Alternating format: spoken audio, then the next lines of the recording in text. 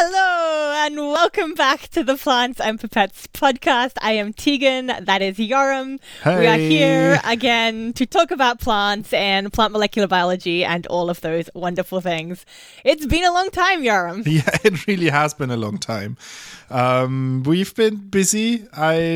Last year... Well, we took a break, in fairness. Yeah, we took a break, and last year was just an insane year. The last 3 months... I barely remember the details, but I remember I was in so much stress, especially in late November. December was very, very bad stress-wise, so I took all January to recover. Yeah, I think that's the summary is there was some stress. I went to Australia. That was quite nice for the first time since the pandemic started, so that was kind of a bit of sun and sea and all of those things. In any case, we are back. I have had the song Guess Who's Back again in my head for the last 2 weeks while we were thinking about coming back. We're probably going to be recording episodes every fortnight from here on out as opposed to weekly, which is what we were doing before, just because we don't want to die again. I think that's part of it. We want to have busy and productive lives and also be able to do this in a more sustainable way, I think. Yeah. The plan. Yeah, and I think also the content will adapt slowly to whatever we feel like it works better for us. And we already changed it, I think, in the last couple of episodes that I barely remember what we even talked about. We constantly change it because we're like, this is not quite working, and then we try and change something. And yeah. So it's all in the flow. It will still be fun, I guess. It will continue to be fun for us and hopefully for you as well. And we'll be talking about plant stuff continuously. And I think that's pretty much it. Oh, yeah, the other thing that happened, I had to touch stuff on the technical side on the website because stuff broke. And to fix it, I could either do a quick fix or properly fix it. And I decided to properly fix it. And that's why the website looks a little bit cleaner and fresher and new. It's not completely different. It's still very similar, but some stuff has changed. So, but it's sort of, I find it exciting to look at it now, and it makes me want to do more with the website again because now it looks different. It's I'm very simple-minded like that. No, I think that's the key difference between you and I as people. You're one of the qualities I very much appreciate in you, Yoram, is you actually do shit properly. You're you read the manual, you watch the YouTube videos, you learn how to do that. I am the one who just paints over something and hopes it's kind of okay. It's very it'll be fine. It'll be fine. I mean, that's what we've been doing for a while, but then some PHP update came and broke the site and it wasn't accessible anymore. And fortunately, somebody realized that and pinged at us on Twitter. And I fortunately also looked at our Twitter account, and so I could figure out what was going on. So there were a lot of coincidences coming together, working their magic so we can actually fix the website and now have a nicer looking website. Thank you to the pinger. Yes. Shall we do some planty things? Yes, let's do some planty things. This is where the fun begins. This is where the fun begins. This is where the fun begins. The first story that I uncovered from... it's nice that we had the break because then there's lots of stuff that happened that we can now dive into. What I found is that they found, and they is researchers, found a new species of plants that is a parasite. That was the word I was looking for. A parasitic plant that doesn't actually do its own photosynthesis. And it's a plant that we've talked about a very close relative of. We talked about the ghost pipes, I think multiple times on the show and also on the blog. We talked about these weird little, maybe you want to describe what they look like, these ghost pipe parasitic plants. A sad mushroom, maybe? Maybe a candy cane? Or... I think they look like goth mushrooms because they look like they have a little bit of a white fabric on them, and then they have this flower. It's all drooping like a bell. To me, they look like a vintage goth dress. Yeah, it's kind of it's white, but it also has that kind of translucenty look to it, which I guess is why it has this name of being ghosty. It really has a ghostly look. Yeah, and so the ghost pipes is Monotropa uniflorum. Mm-hmm. And now they found Monotropastrum humile. Or a relative of that one, the one that they found is Monopastrum kirishimense. And you can tell already from name, Monotropastrum compared to Monotropa, they are related, but they are not directly, like, it's not sister species, but very close on a phylogenetic tree. And it's one of these stories where they thought it's one species, but then they had a closer look and saw that they had distinct flowering times, and then they had analyzed them further and found that the new one that has a sort of pinkish hue, but otherwise looks pretty much like a ghost pipe, is its own species. And that's just another one of these like weird little parasitic plants that don't do their own photosynthesis, but instead leach on the nutrients of other plants. And also makes these ghost pipes, or in general like these Monotropa and Monotropastrum plants special, is that they hide under the leaf litter. So to study them, you have to find them first, and that's not always straightforward because they are similar to mushrooms, sort of in the undergrowth. They don't really need access to light. They just have to be available to whatever their pollinators is. I think it's not completely clear how these are pollinated under the leaf litter. But yeah, so that's a new pink parasite that looks like a relative of ghosts. It's sort of like the streamer cousin in old pink to the ghost pipes, where the ghost pipes is like proper goth. These are like the modern type goth that are like pinkish and bubbly, but still sort of goth. I'm just like trying to describe it, and I don't have a very visual imagination, but now I'm just flamingo. Like, there's nothing else that comes into my head. I mean, they've got kind of a little flamingo head poking out of the leaf litter as well, so I think that's what we can go with here. But yeah, it's not an imaginative description, is it? but it's like a little bit like a flamingo standing on one leg, or having its little flamingo head poking out. It's a flamingo plant. Speaking of pink things, I actually have a story also on pinkness, which was shared with me by one of my dear friends, so thank you to him. It was a publication that came out in the Plant Biotechnology Journal at the end of last year, in fact, and it's by Lee and colleagues, and it is called Pink Cotton Candy, a new dye-free cotton. So I think you can probably already guess a little bit from the title what this is about. Yoram, do you want to have a little... A cotton that's naturally pink, and you don't have to dye the cotton to make it pink? Is it that it? Sort of, depending on how you define naturally, I guess. So, I mean, the backstory is that when we get cotton, the ones that we grow on the plant, they're usually basically a whitish kind of cream color, right? And then we bleach them and color them all different colors to make fabrics. But as we've discussed, I think before, all of these dyeing processes have some issues. You know, they're like, have toxic byproducts. It's not great for the environment. It can be like a bit unideal. So we can bypass this by just directly having colorful cotton. That's the idea. And as Yoram mentioned, and actually I didn't know this before, there are naturally colored cotton varieties. There are different species that already have some faint coloring. Actually, 4 of the different species of cultivated cotton do have colors, but those cottons don't tend to produce a lot of fiber. So, you know, the ones that we do grow that are optimized for making tons of cotton don't have the colors, and the ones that do have the colors, they're not great yield producers. It's also like the colors themselves can be quite variable from boll to boll, like this little fluffy cloud that the cotton is. And they're also unstable, so the colors might not remain throughout the process of actually getting the cotton and, I don't know, treating it and weaving it. I want to say weaving it. And I also didn't know that there has been some attempts to breed cotton. So there have been people who have tried to breed the color side of the cotton. I mean, obviously we know there's been cotton breeding, but this is like specifically focusing on that. But it's still, you know, hasn't been optimal. So you've got these kind of problems with yield still, and still problems with the quality of the color. So the authors of this paper, the scientists, decided to simply put the color in, which means we're doing some genetic modification. What we're doing is we're putting new genes into the genome of the cotton, and these genes make enzymes which make a colorful product. Now, Yoram, if I told you color pink.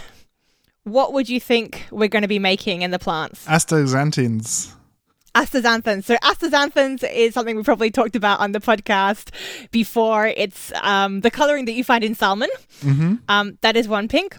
Are there any other sort of pinky reddy colors you can think of? Well, I don't know the molecules, but I know that tobacco has pinkish flowers, so they do some pink pigment.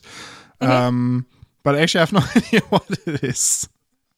So, I mean, the common sort of reddish pinky colors I would think of maybe is anthocyanins, which are what you sort of see often in plants when you put them under too much sunlight. Okay, but aren't they also like more purple, bluish? Yeah, they may be purple. They're more in that shade of pink, but it's kind of in that color range. Yeah, maybe if you dilute it, then it turns more pinkish, yeah. I mean, if you think about it, if you get really stressed out plants and you grind them up, the liquid ends up being kind of a reddy pinky color, right? Yeah, it's true. So not quite purple. But this is actually not that anyway. What they did use is red cabbage, maybe. The pigment in red cabbage can, depending on the pH, change its color. So you can make like purple, blue, and bright pink, depending on what pH your fabric has, or like how you fix it, probably. I think that might be anthocyanins still. Could be, yeah. Not sure. No, but we're in the right family. If you think of a vegetable that's a very pinkish red color. Radishes. Keep going. You pickle it. If you're Australian, you put it on burgers. If you're European, you use it to make sugar because you don't know about sugarcane yet. There we go. Beetroot. Yeah. So there's actually a group. Makes a lot of sense. It's like commonly known as a dye, commonly known as a natural dye. Commonly known as the red thing. So there's actually, there's a group of pigments that falls into this category called betalanes. And the beta part of betalane basically comes from beetroot. Beetroot's scientific name is Beta vulgaris, which is just like common beet, I guess. And these betalane pigments are found in a range of different plants. It's actually found in the group of plants called Caryophyllales, which it's a pretty huge chunky group. It's got cacti, it's got carnations, it's got amaranths, which we've talked about before, ice plants, a lot of carnivorous plants, and of course our beloved beets. This pigment is also produced in some mushrooms, although we're not super sure what they're doing with it, as well as some bacteria, it seems. But by and large, it's found across quite a lot of species, like 12,000 plant species that have produced these betalanes. And betalanes come in different types, so you can get either sort of yellowy orange betalanes, and they're called betaxanthins. And then you can get the reddy violet ones, which are the betacyanins. And I guess that's what we care about because yellow and orange is kind of a common color when it comes to plants. Like you can do that with carotenoids, but pinks and purples are a little bit more, or reds and violets are a little bit sexier, I would say. Mm-hmm. Because of the fact that it is like very abundant and it's, natural, there has been a lot of interest recently in using these betalanes as natural food dyes.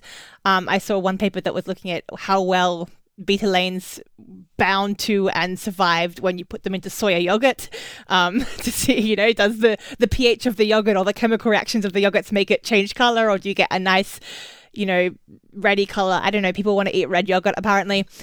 But these betalanes also have sort of antioxidant properties, which, as we know, whenever there's the word antioxidants thrown around, people get super interested in it. Yeah, it's a moneymaker. Yeah, for health reasons. Fun fact is that also betalanes are the things that might turn your urine or poop red if you have a certain genetic thing that makes it difficult for you to break them down. So that's the culprit, in case you need to know.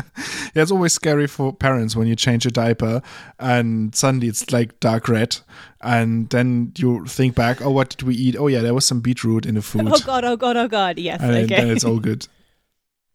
Plants and Pipettes now with 50% more children's stories about it's literally all I have left now in my life is anecdotes about things my children did, things my children ate, things my children pooped out again. So there will be a lot of that.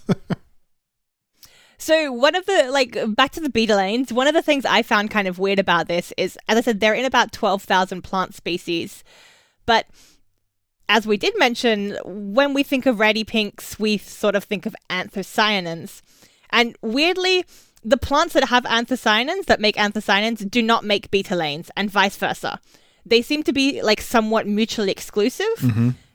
And it's not really clear why. So when betalains were first discovered, it was kind of assumed that they were basically similar. You know, they had a similar evolutionary process and they were sort of similar structures, but they're quite structurally different, and it's unclear why some plants have decided to go with the betalains and some plants have gone with the anthocyanins. And similar with that for the actual function of what they're doing in plants. So in many cases, they are just giving color, flowers like to be colorful.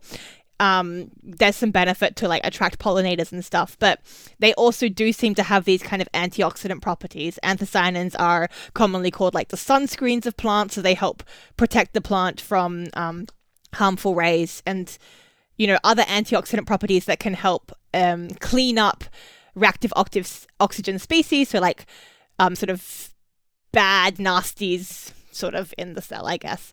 And there seems like there's probably some overlap between what the betalains are doing and what the anthocyanins are doing, but also we're not 100% sure what's happening with the betalains, and maybe they're better than the anthocyanins in some ways, and also why are they in fungi and some bacteria? It's a little bit of an open question from what I could see. But is the cotton now pink? And is it stable is my big question, because I know if I stain stuff with beetroot, I can usually remove most of the stain. Sometimes some faint shadows remain still pink, but it's mostly water soluble. Yeah, so that's a good point. We should probably go back to the actual paper and discuss what they did there. So they decided to produce these betalains within the fluffy ball of the cotton. And to do that, it turns out that making betalains is not a super complicated pathway. It's derived from amino acid synthesis pathways, and it just requires a few extra enzymes.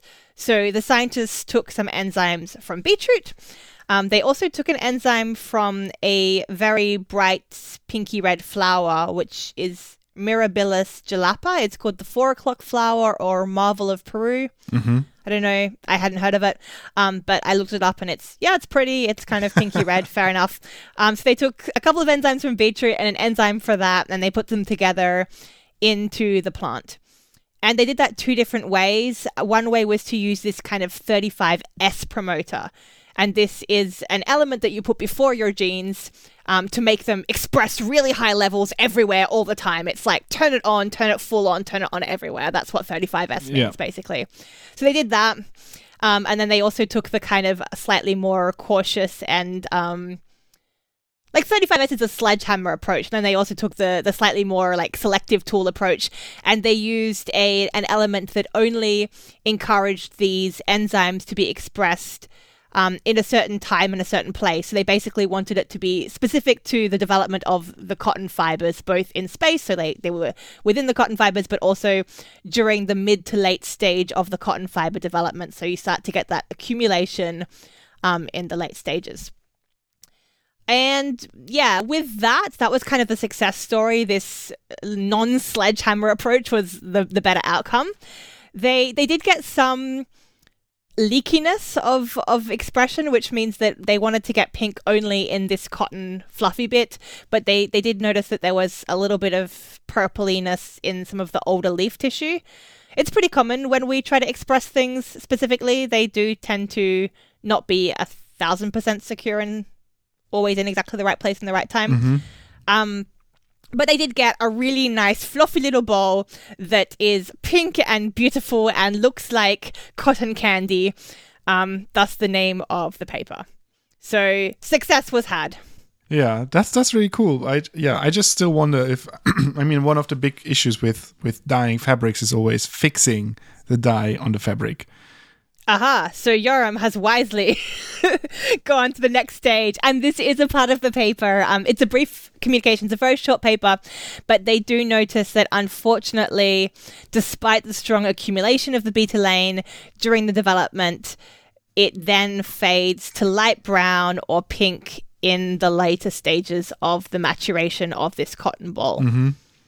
So this suggests that the plants were storing it, but then it was degraded in this final maturation stage. So although they got this beautiful pink cotton candy cotton, it didn't stay pink. Yeah. So a little bit of optimization. We still need some chemical dyes as of now if we want pink stuff, but maybe eventually. I mean, I think it's a really cool approach. I think it's a really clever approach to add dyes to your cotton and then have it dyed before you actually spin it into wool. And then probably chemically there is a way later on to fix that color, lock that into the fibers, and then, reduce the amount of chemicals that you need for dyeing the fabrics, because I think this is like one of the major issues one of the many issues involved in making fabrics and clothes and everything is like the chemicals in the dyeing process. So I think, like, largely speaking, with this approach, you will still always get muted colors compared to what we can do chemically, right? So if you do any natural dyeing with onion peel or beetroot or cabbage or, even indigo and stuff, like, it does take quite a lot of dye, and you do tend to end up with something that's a little bit less vibrant than what we can get. But yeah, still nice. Yeah, but I would take like a lighter shade of pink or like brown tones or whatever they then end up, as long as they stay stable, and not if I wash it 5 times and then I have like a whitish t-shirt that used to be pink. That would be the worst case.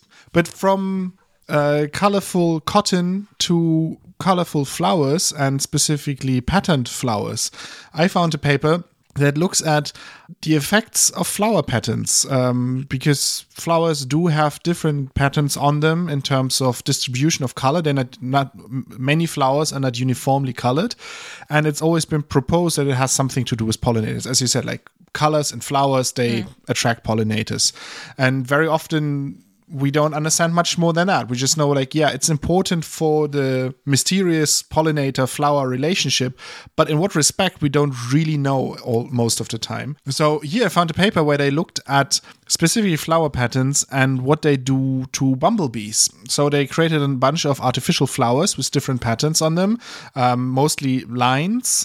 So we're not talking about like checkerboard or stripes or whatever, but it's like lines that either one line that goes through the center, a cross, or several lines, and then some like broken crosses.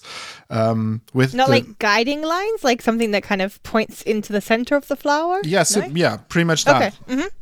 And then they had bumblebees. They tracked lots of bumblebees and how they approached the flower, how they landed on the flower, and how they then went ahead and found the nectar of the flower. And what they found was that depending on the pattern that they had, and now I don't know which pattern performed the best, but they saw that the pattern was important for the bumblebee to identify the flower and land on it. So by having the correct pattern on the flower, they shortened the landing time about 30%. So the bumblebee was much quicker in finding the flower and landing on it, similar to like what they have on airports with the guiding lights, or even the radio tower that sends out like a signal that can help the airplanes to track where the airport is, even in the dark, and then approach it and land on it. And this is pretty much what the flower pattern did. But once the bumblebees were landed, they were not faster at finding the nectar. So it's really just a landing property that's influenced by the flower pattern. So it's not that they could land and then when they crawl around on the flower looking for the nectar, the pattern didn't make a difference for them to actually find the nectar. It was just a landing and approach that was faster. But that also makes sense as with the same plane analogy, because like you can see something from above, but once you're on the ground, it's no longer that helpful. And presumably, I don't know, do they sniff it out? Like the bumblebees, are they smelling the? I don't know if they like tapping it out with their antlers or their legs and then finding it, or if they're sniffing it, or it's a combination. I don't know that, but it's similar to the airport. You follow the lights until you're landed, but then a car comes with a follow me sign that then actually brings you to your parking position. So it's a different system that's then coming into play. Sorry, is it actually a car with a follow me sign? Yeah, I don't know if it's like in commercial flights all of the time, but follow me cars exist on airports too. That's just terrifying. That's something I want to pretend that my air travel is a little bit more high tech than that. Just like no, I think nowadays they know the parking positions and have computers and stuff, and then they only have a person that's waving with these glow sticks. That still exists because that's for the sort of short scale approach, so they really guide them into the correct parking position in terms Yoram of just guided his microphone out of position with waving his little. And this is something I learned from TikTok. Like I've seen like there's a couple of people on TikTok they dance around with the lights, and then they also show what they actually do on work. So they're standing on a tarmac, and then they, depending on which side they're waving, the airplane knows if they have to steer left or right, and then when they have to stop, so that they're exactly at the place where then the gate can attach to it. So that is still sort of manual labor. But I think like the guiding to the parking position nowadays is more automatic. Okay, sorry, back to the bumblebees and guiding the bumblebees. Yes. So they quantified how these patterns help the bumblebees land, but so are they like altering the patterns, or are they just comparing different flowers with different patterns? What was the process behind that? They made artificial flowers, and so they changed the patterns on these artificial flowers. Okay, I'm kind of curious how artificial it is, if it's like just like a paper flower then, or... Yeah, I actually didn't read all of the paper for that, but there's some images where you can see the different cross patterns. So they took inspiration from some real flowers that have a sort of 5-star pattern with stripes. Mm-hmm. Oh, I see. Yeah, interesting. And then they created some artificial flowers. I just tried to find the figure. Yeah, there's, I think, figure 5. You see that they have like a regular cross, like a Phillips screw head. Then they have one where it's like a Phillips screw head where you would take out a circle bit in the middle. So you just have like what's it called, like a target sign, like a targeting thing in a scope. Then a little plus sign, like a little Swiss flag.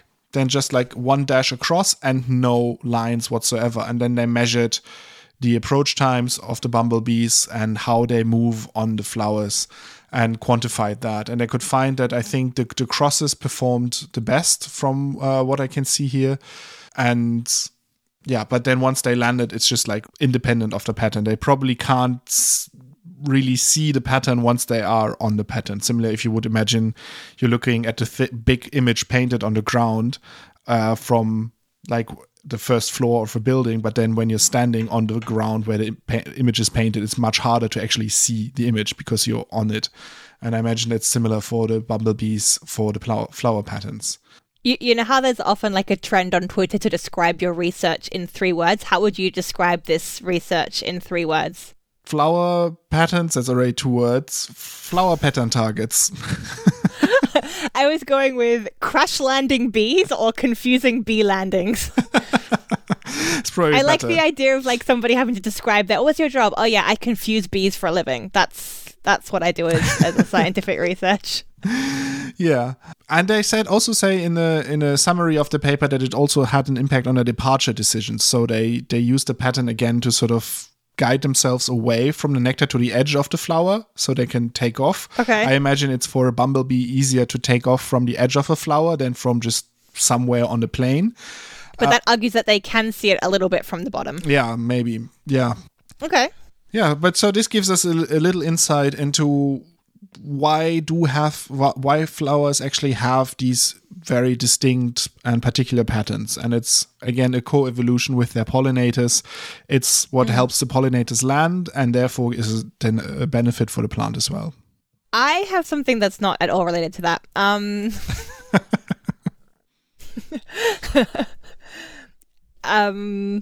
Speaking of awkward segues, speaking of seeing something from above, is that good? I don't know. It depends where it's going. Don't edit that out at all.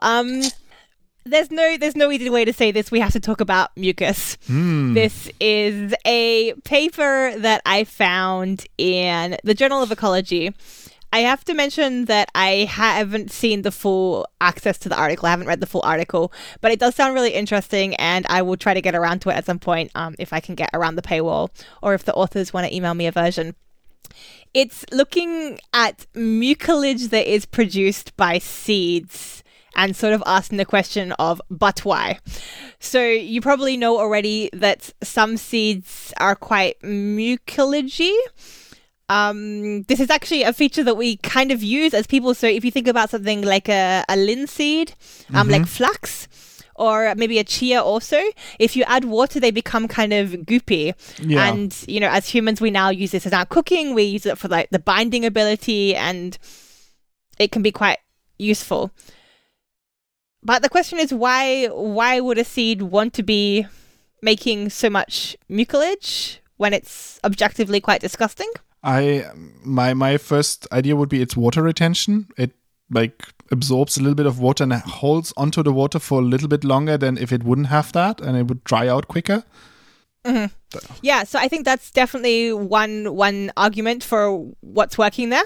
But this paper is actually looking at something completely different, which is whether the mucilage is protecting the seeds from being eaten by herbivores. Mm-hmm. And this basically comes down to the question of how icky is a seed covered with mucus compared to a seed not covered with mucus, and does that ickiness actually prevent? Now I wonder what kind of herbivore that is. If it's like the small ones, if it's caterpillars and insects and bugs, or if it's like small rodents or birds. Yeah, rodents and invertebrates basically is what they were looking at in this study specifically. So basically, this is quite a widespread phenomenon in plants that the seeds produce mucilage. It's found across different species from different families. So that kind of suggests that it's appeared multiple times, or at least it's commonly been held onto as a functional trait. So when we see these things pop up across different places, phylogenetically distinct, evolutionarily distinct lineages, we can sometimes say, okay, maybe it popped up for a reason. Maybe it's not just something stupid. Maybe the plants get benefit from that. And the question here was whether perhaps having this disgusting goop covering the seeds might protect the seeds from herbivory, in this case from rodents and from invertebrates. And there's two options for this that the authors looked at. The first is whether it makes it harder for them to be seen. So I think that's quite straightforward. If you have kind of a lot of goop surrounding your seed, it no longer becomes like a clear seed object. And also the goop will sort of help the color of that seed merge into the color of the background somehow, yeah? Mm-hmm. And then the second is whether being covered in substrate just makes the seeds a lot less valuable, which is they're icky, they're covered in goop, let's not eat them. So I made a big deal about people just finding mucilage a little bit disgusting, but part of that equation is actually the fact that if you have something sticky surrounding the seed, then things are going to stick to it. And some of the things that will stick to it is sand. And again, that will also help with the ability for the seed to hide into its surroundings. So it's going to be now covered in sand, and it's much more cryptic in its surroundings. But also, you don't want to eat something that's covered in sand. That's something that's shared by me and rodents and invertebrates alike. So nobody wants to eat sand-covered seeds. You want your seeds not covered in sand. So the authors of this study were basically trying to compare those two arguments. Is it the hiding, or is it the fact that eating something covered in sand is not super great? And they did this by basically doing some manipulative experiments. They played around with the coloring of the coating of sand, as well as the background, and to see if it was sort of the coloring, the hiding fact itself, or if it was the fact that it's just sandy. And basically, in conclusion, they found that it wasn't the camouflage element. It was really just that mucilage-bound sand provides a physical barrier which prevents things from eating seeds. So this doesn't rule out what you said about the water, but it does sort of present another possible benefit of why plants want their seeds to be all disgusting and goopy. Maybe another biotech possibility for us that to avoid spraying insecticides, and we just make all of our seeds goopy wheat, mucus, corn. We just have to adapt our own preference for it. I'm going with seed eaters hate slime as my 3-word summary. I'm cheating because seed eaters is kind of... Yeah. Anyway. Seedivores, is that a word? Then I will give away what my next story is, and it's broccoli becomes cauliflower, and broccoli already is cauliflower. It's all the same species, yes, but you would say, like, if you make you a cauliflower curry and suddenly I make you a broccoli curry, you would say these are two different things, right? So it's I would also say cultivars. making broccoli into cauliflower is the turning wine into water equivalent of the Jesus miracle. Like, really, broccoli is the superior of the two. So I'm not sure what you're doing there, buddy. I don't know. Like, I've in last couple of months, I've had some really good cauliflower recipes to the point that I often now have cauliflower at home and not so often broccoli. Although broccoli is also very good. I also often have cauliflower at home because I buy cauliflower and then nobody eats cauliflower. So it actually I own cauliflower for multiple months without eating cauliflower. So, like, yes, but cauliflowers are also, okay. So for anyone who has the same dislike for cauliflower and a preference for broccoli, I have bad news. Global warming. Researchers, that old chestnut. Researchers found out that when the growing temperatures rise of broccoli, then it changes its growing behavior, and instead of having like the broccoli, like I think it's like a stopped inflorescence, right? Yeah, like it's a sort of not properly developing inflorescence, but instead it grows into more like a cauliflower shape. It's still like greenish and stuff, but it gets a more distinct cauliflower looking like phenotype. And this is a study from molecular horticulture, and the temperatures that they looked at first, they were like 60 degrees Celsius for the growing period, becomes a regular broccoli. At 22 degrees and 28 degrees, it grows like a big green cauliflower bulb. So it's pretty significant increase in growing temperature. But a possible increase in growing temperature depending on the region where you are and when and where you're growing your broccoli. The interesting thing about the story is, apart from the fact that maybe in the not too far future we will be only eating cauliflower because all of the broccoli turned into cauliflower, is the reason behind it. So they found that the underlying mechanism for this behavior is DNA methylation. So that is the epigenetic code, sort of the modification of the DNA, but not on the actual 4 letters of the genetic code, but on sort of the backbone, the modifications of that have an influence then on how much certain gene sequence is read and transcribed. It can upregulate or downregulate. It's complex, but they found that they had changed methylation patterns depending on the growing temperature, and they could link that to the different phenotypes. So also not something that's easy to fix, not something where you can very easily then just breed heat-resistant broccoli, but it helps in understanding what's going on there. Now I really want to fix climate change. I can deal with flooding and I can deal with super dry hot summers, but broccoli, that's where I draw the line.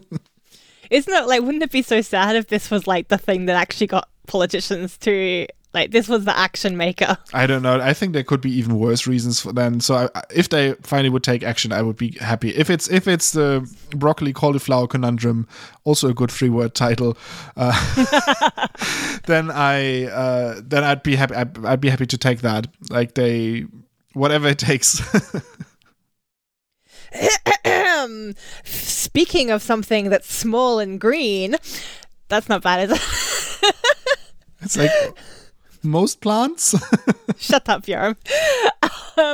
So I am reporting on a publication that came out this month in Communications Biology, and it's looking at the genomic analysis of an ultra-small freshwater green algae, which is called Medacamo haku. This is a publication that was by Kaito et al., and as I said, it's from this month. Okay, we're back. So we've just had a big discussion about whether this species name should be more like Latin-y sounding or Japanese-y sounding, because I think it's a Japanese group, and I think it's kind of a Japanese-based name. Medacamo Hako, maybe? Unclear. Let's go with Metacamo. Anyway, so this is an ultra small freshwater algae, and it's ultra small in many ways. So firstly, it's just physically ultra small. It's very, very tiny. The diameter of the algae, it's a single cell, is only about 1 micrometer across. So that's 1/1000th of a millimeter, which is very, very tiny. But to put that into a little perspective, when we normally talk about single-celled algae, we have a favorite organism that we use in the lab quite often, and that's called Chlamydomonas reinhardtii. And clammy is about 10 micrometers across. So this guy is 10 times smaller in diameter than clammy is even. So really, really tiny. Yeah, it's about the size of E. coli, so a bacterium, like the standard bacterium that we talk about is 1 micrometer. So isn't that insane?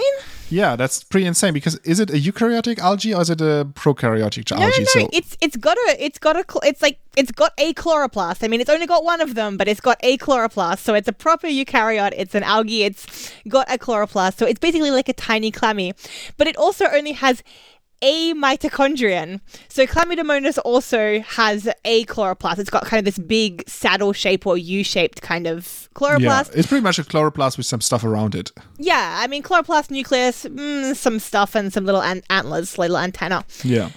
This one just has 1 mitochondrion. So even clammy has managed to find space for a few extra mitochondrion. Like, you tend to need a few extra mitochondrion. Apparently, this guy only has 1.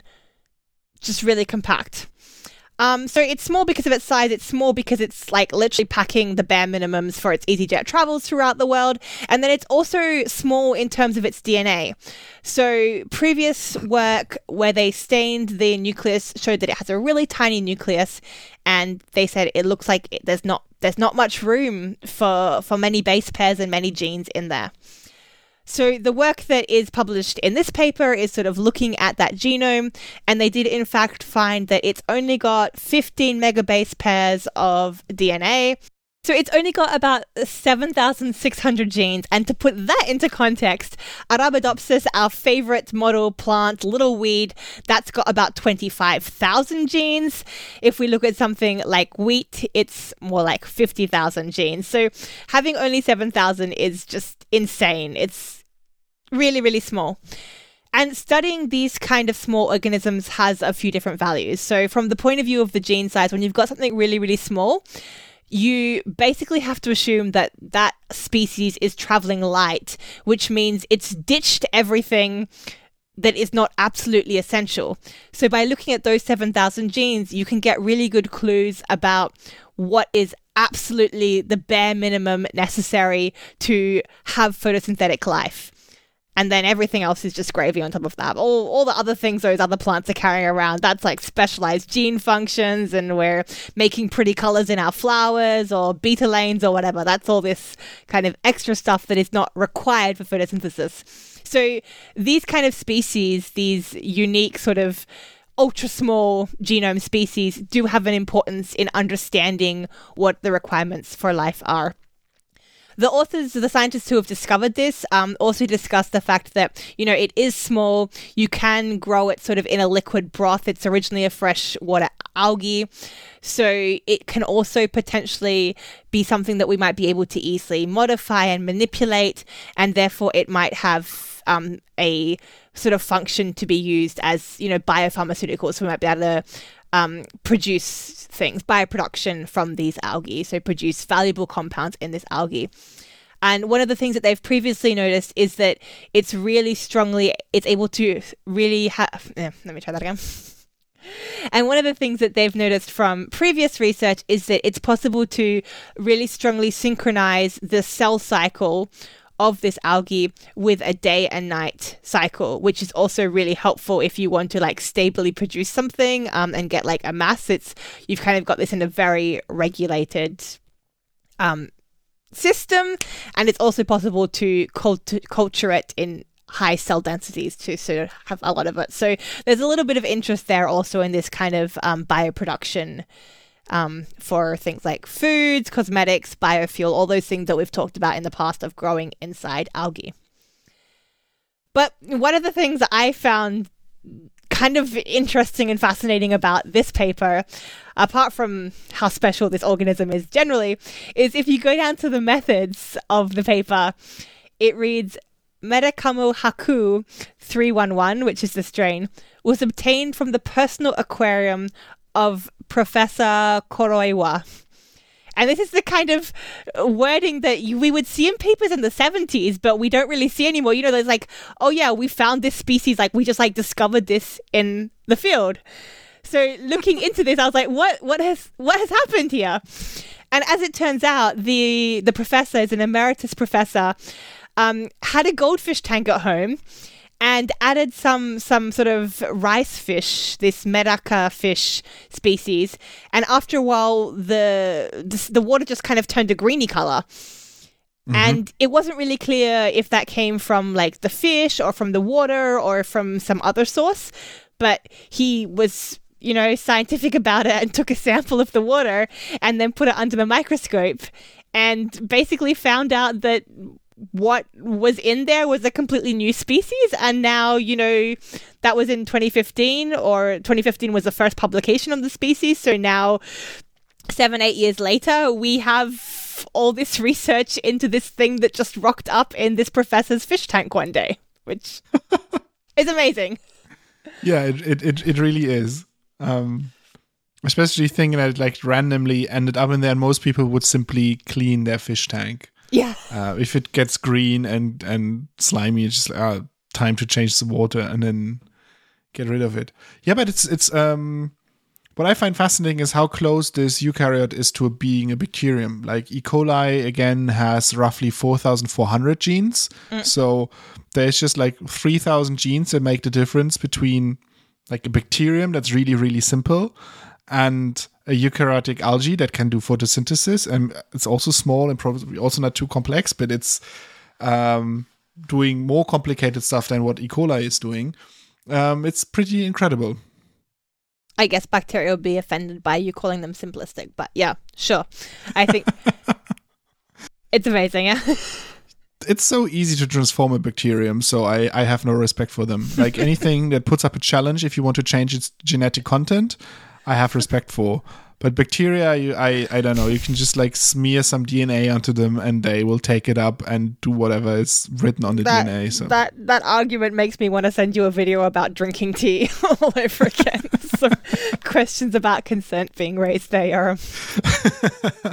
One thing I want to quickly mention is I was actually trying to do that rabbit hole thing where, you know, I read about this method, it was discovered in the aquarium, and then I tried to go to the original paper that published, you know, the first description of this species and the strain. And in the methods there, it said it was isolated from fresh water in the outer moats of the Imperial Palace in Tokyo, which sounds a little bit more like regal, obviously. I mean, it's an imperial palace, but I now I'm not certain. I did look at another site and it had quotes from the professor, and these quotes seem to confirm the finding it in a fish tank thing.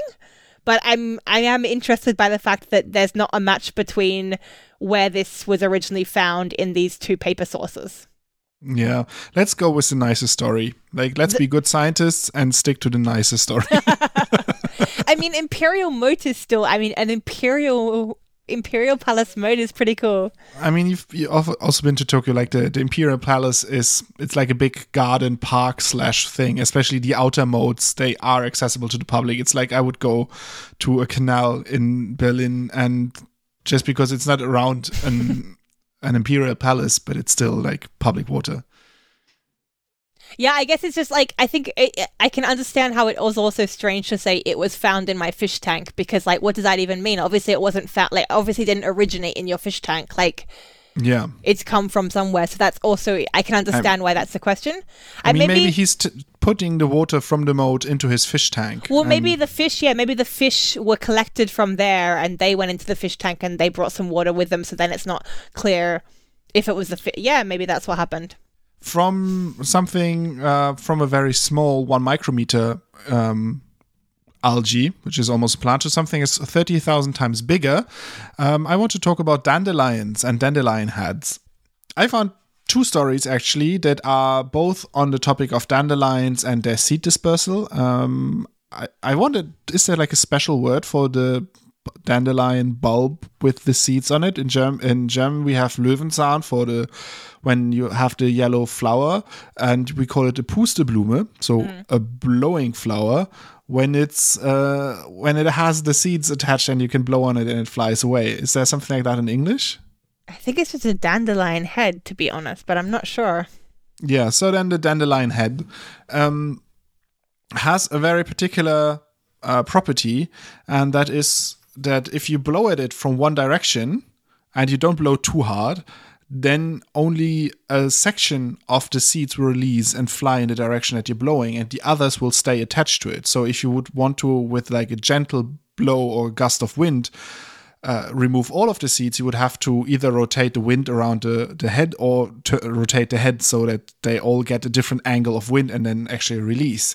And researchers figured out that there is this effect by attaching tiny wires with superglue to each of the little seeds, particularly the pappus, that's the fluff of the seed, and then pulling at it in different angles. And I realized that there's like an optimum angle that releases the seed, and the difference is between 10 and 100 times is the force difference between the optimum angle and the worst angle you can pull it at. So there's really like orders of magnitude of difference of the force that you need to release the seed from the heads. And that's obviously very good for the dandelion, because it means that one gust of wind doesn't blow all of the seeds in one direction, but instead they stay attached, and depending on where the wind comes from, they are released in different directions, and it covers more ground than if they would all just by the first gust of wind released in that direction. That's so insane. That's brilliant. That's so brilliant. Yeah, like I really appreciate like the brilliance of the dandelion, but also of the researchers who meticulously put like these tiny little probe wires on the little seeds and then pulled them and measured the force by pulling them in different angles and figuring out what the optimum angle for the seeds is. That's just my favorite. I don't know. I mean, that's just incredible. Yeah, and that's one thing, how dandelions are directing the seed dispersal, but there's another thing that they have to deal with, and that is not only the direction of the wind, but also the general weather, if it's humid or if it's dry. Because when it's humid, it might not be optimal for them to release their seeds as far, and therefore it's a little bit hard to say what came first here. But so what happens is that the pappus, again, so the fluff of the seeds, when it's wet, they get stickier and close up a little bit. So when a gust of wind comes, it doesn't fly as far, and that's not great for the plant. So what it does, it also increases the stickiness of them. Mm-hmm. So when they are wet, first of all, the fluff is closed, so the area of attack is smaller for the wind, so you need a stronger wind to get it, but it also stickier to the bulb, and all of that together means that when it's wet, they don't really release the seeds as easily, and then when again you have a dry weather where they can fly far, they reduce the stickiness again, the pappus opens up, and they become these little parachutes again, and they can fly away. And for that, they did put the dandelion heads in wind tunnels and with different humidities, and then figured out how they change. And there's also some nice pictures there, how you can see how they fold up like little upside down umbrellas. So these, like, there's sometimes these novelty umbrellas that they don't fold towards you but away from you, and this is similar to how the dandelion fluff folds, like it folds away from the seed capsule and gets a smaller surface area, and therefore is harder by the wind to be attacked and then blown away. Very cool. Dandelions release directionally? Yes. I think I have one quick thing I want us to discuss before we end today, if that's okay. Yeah. Yoram, I put a link into the document. Can you click on that? So I feel like it would be remiss of us to open up our podcast again without discussing the big thing that has been happening in the world of AI in the last couple of months, I guess now. Yeah. Maybe it's the arrival of ChatGPT on the scenes, and this is, maybe you can describe it best. I guess you're fully up to date with what's happening there. No, I mean, it's ChatGPT that's now out. That's the big thing that everybody's crazy about. And it's an iteration on the GPT-3 model that's been out for a bit longer. Mm-hmm. And so now this has like a different training set. It's more based on conversations. And I mean, I think everybody has come across these things now. It's predictive text. Like you give it a prompt and then it predicts what a good answer would be. And it's... Yeah, I guess depending on your angle, you could say like it's just doing like fancy statistics on them, or others say like it's a neural network and it's like very cleverly understanding the purpose of your prompt and then responding to that. It's pretty cool. I mean, I was trying to do one of the ones where you try to work out if a story is being told by the chatbot or by a student of different ages. So like a, 8-year-old or a 4-year-old or something like that telling a story and trying to guess which is which. And I think like sometimes it was kind of clear who was telling the story, but sometimes it absolutely wasn't clear, especially because I think the chatbot sort of had this... It can be a little bit too precise, but you can then encourage it to edit its mistakes into it. So in these stories, they had like said, okay, now go back and make some spelling mistakes. No, now go back and change a couple of words for their homophones. So, you're using your instead of your, or there instead of there, these kind of things, which then trick your mind into definitely thinking it was a human.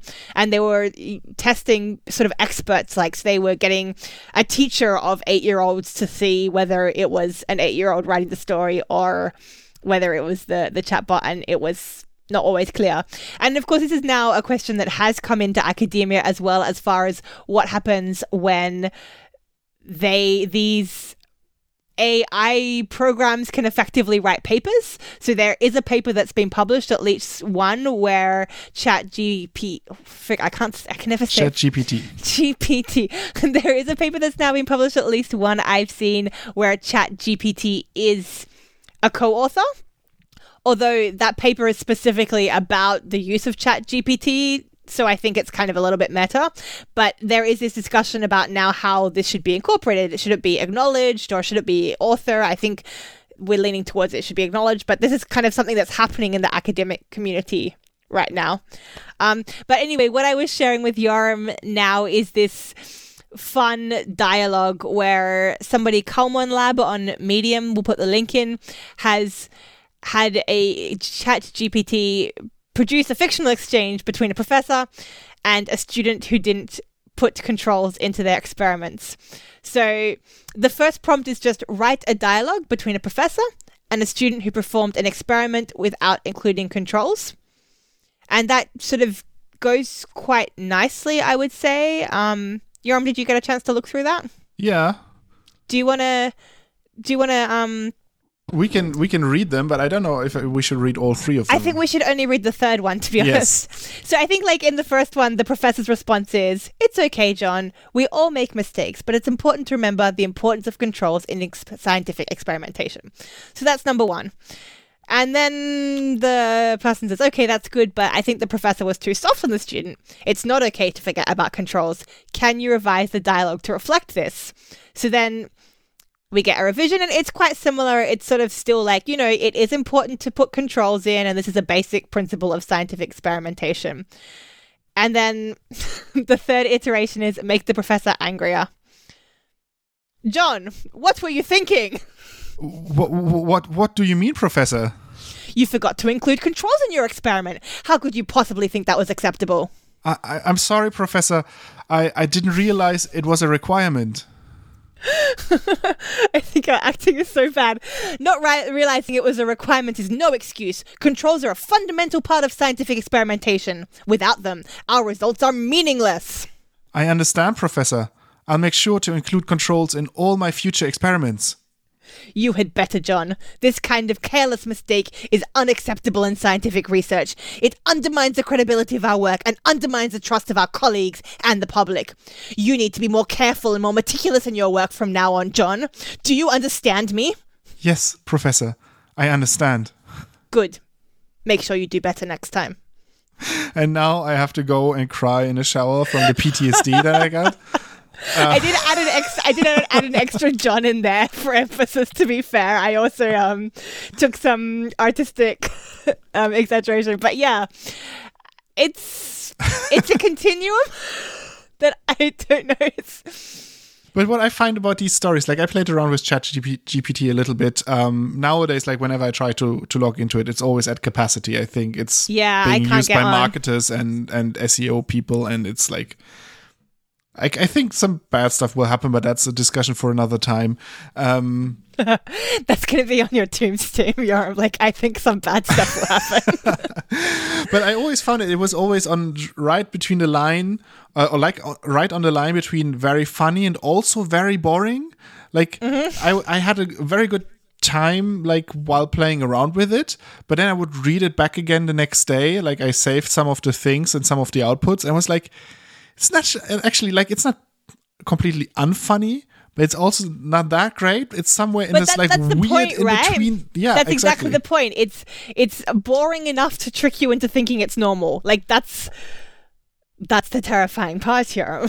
It depends. Like if it's a document that usually is boring, then it can mimic that very well. But when it comes, like for example, I try to have it write like song lyrics, and most of them, like they didn't even rhyme, neither in English or German. And could you ask it? But did you iterate? Did you ask it to make them I said rhyme? like please make it rhyme, and it was just, and it would always fall back to like the same phrases.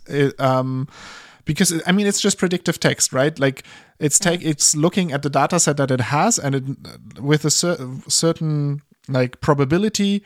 Some words follow other words when you want to go into a certain direction. And so it would, within like the same song, always go back to like the same 4 lines in like slightly different wording.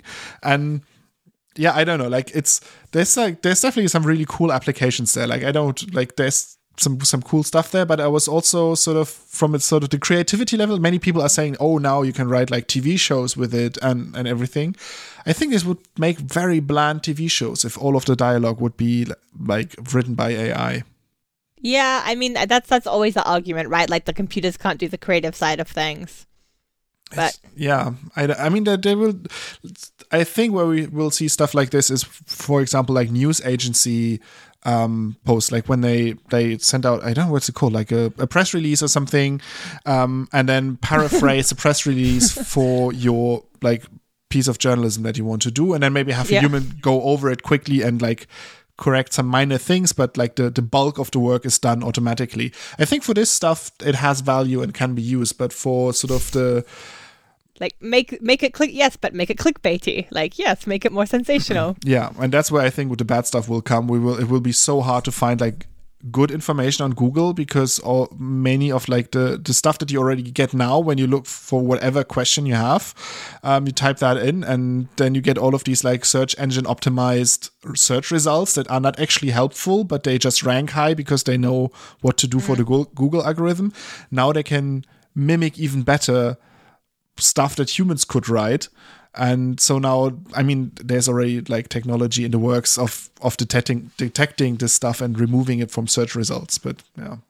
One of my friends said that they found it useful for like kind of negotiating social niceties. Like if you have to say something and you want to say it politely, you can ask it to write something that's like, you know, how do I politely tell the person that, no, I can't manage this?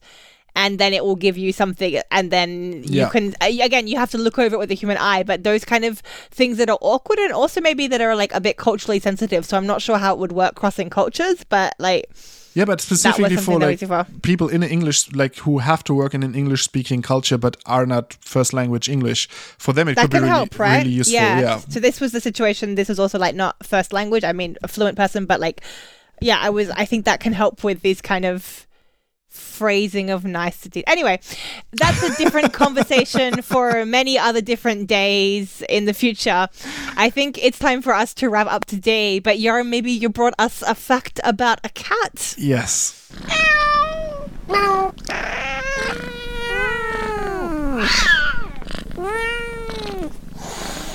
Cat fact.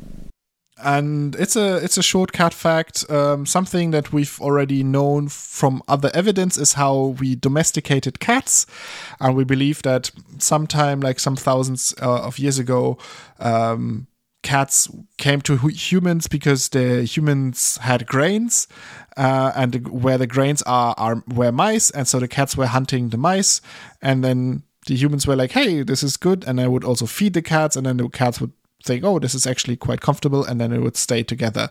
The question was, is that something that happened multiple times throughout different cultures, or not, maybe only one time? And now they did some extensive DNA analysis of different breeds of cats, and were mapping microsatellites and SNPs, so single nucleotide polymorphisms, so little markers on the DNA that you can follow along when you build like a phylogenetic tree, so a genetic relationship of these different cats.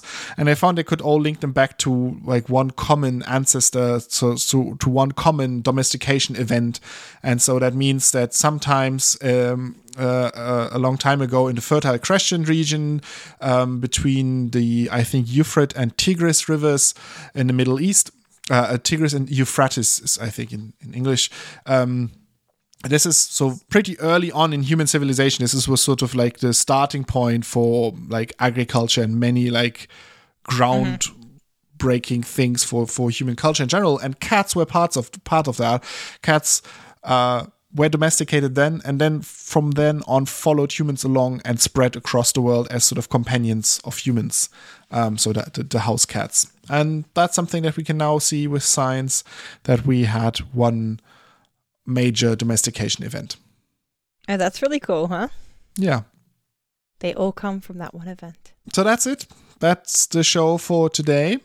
And if you want to get in touch with us, we are now also on Mastodon. I started a Mastodon account at Plants and Pipettes at podcasts.social.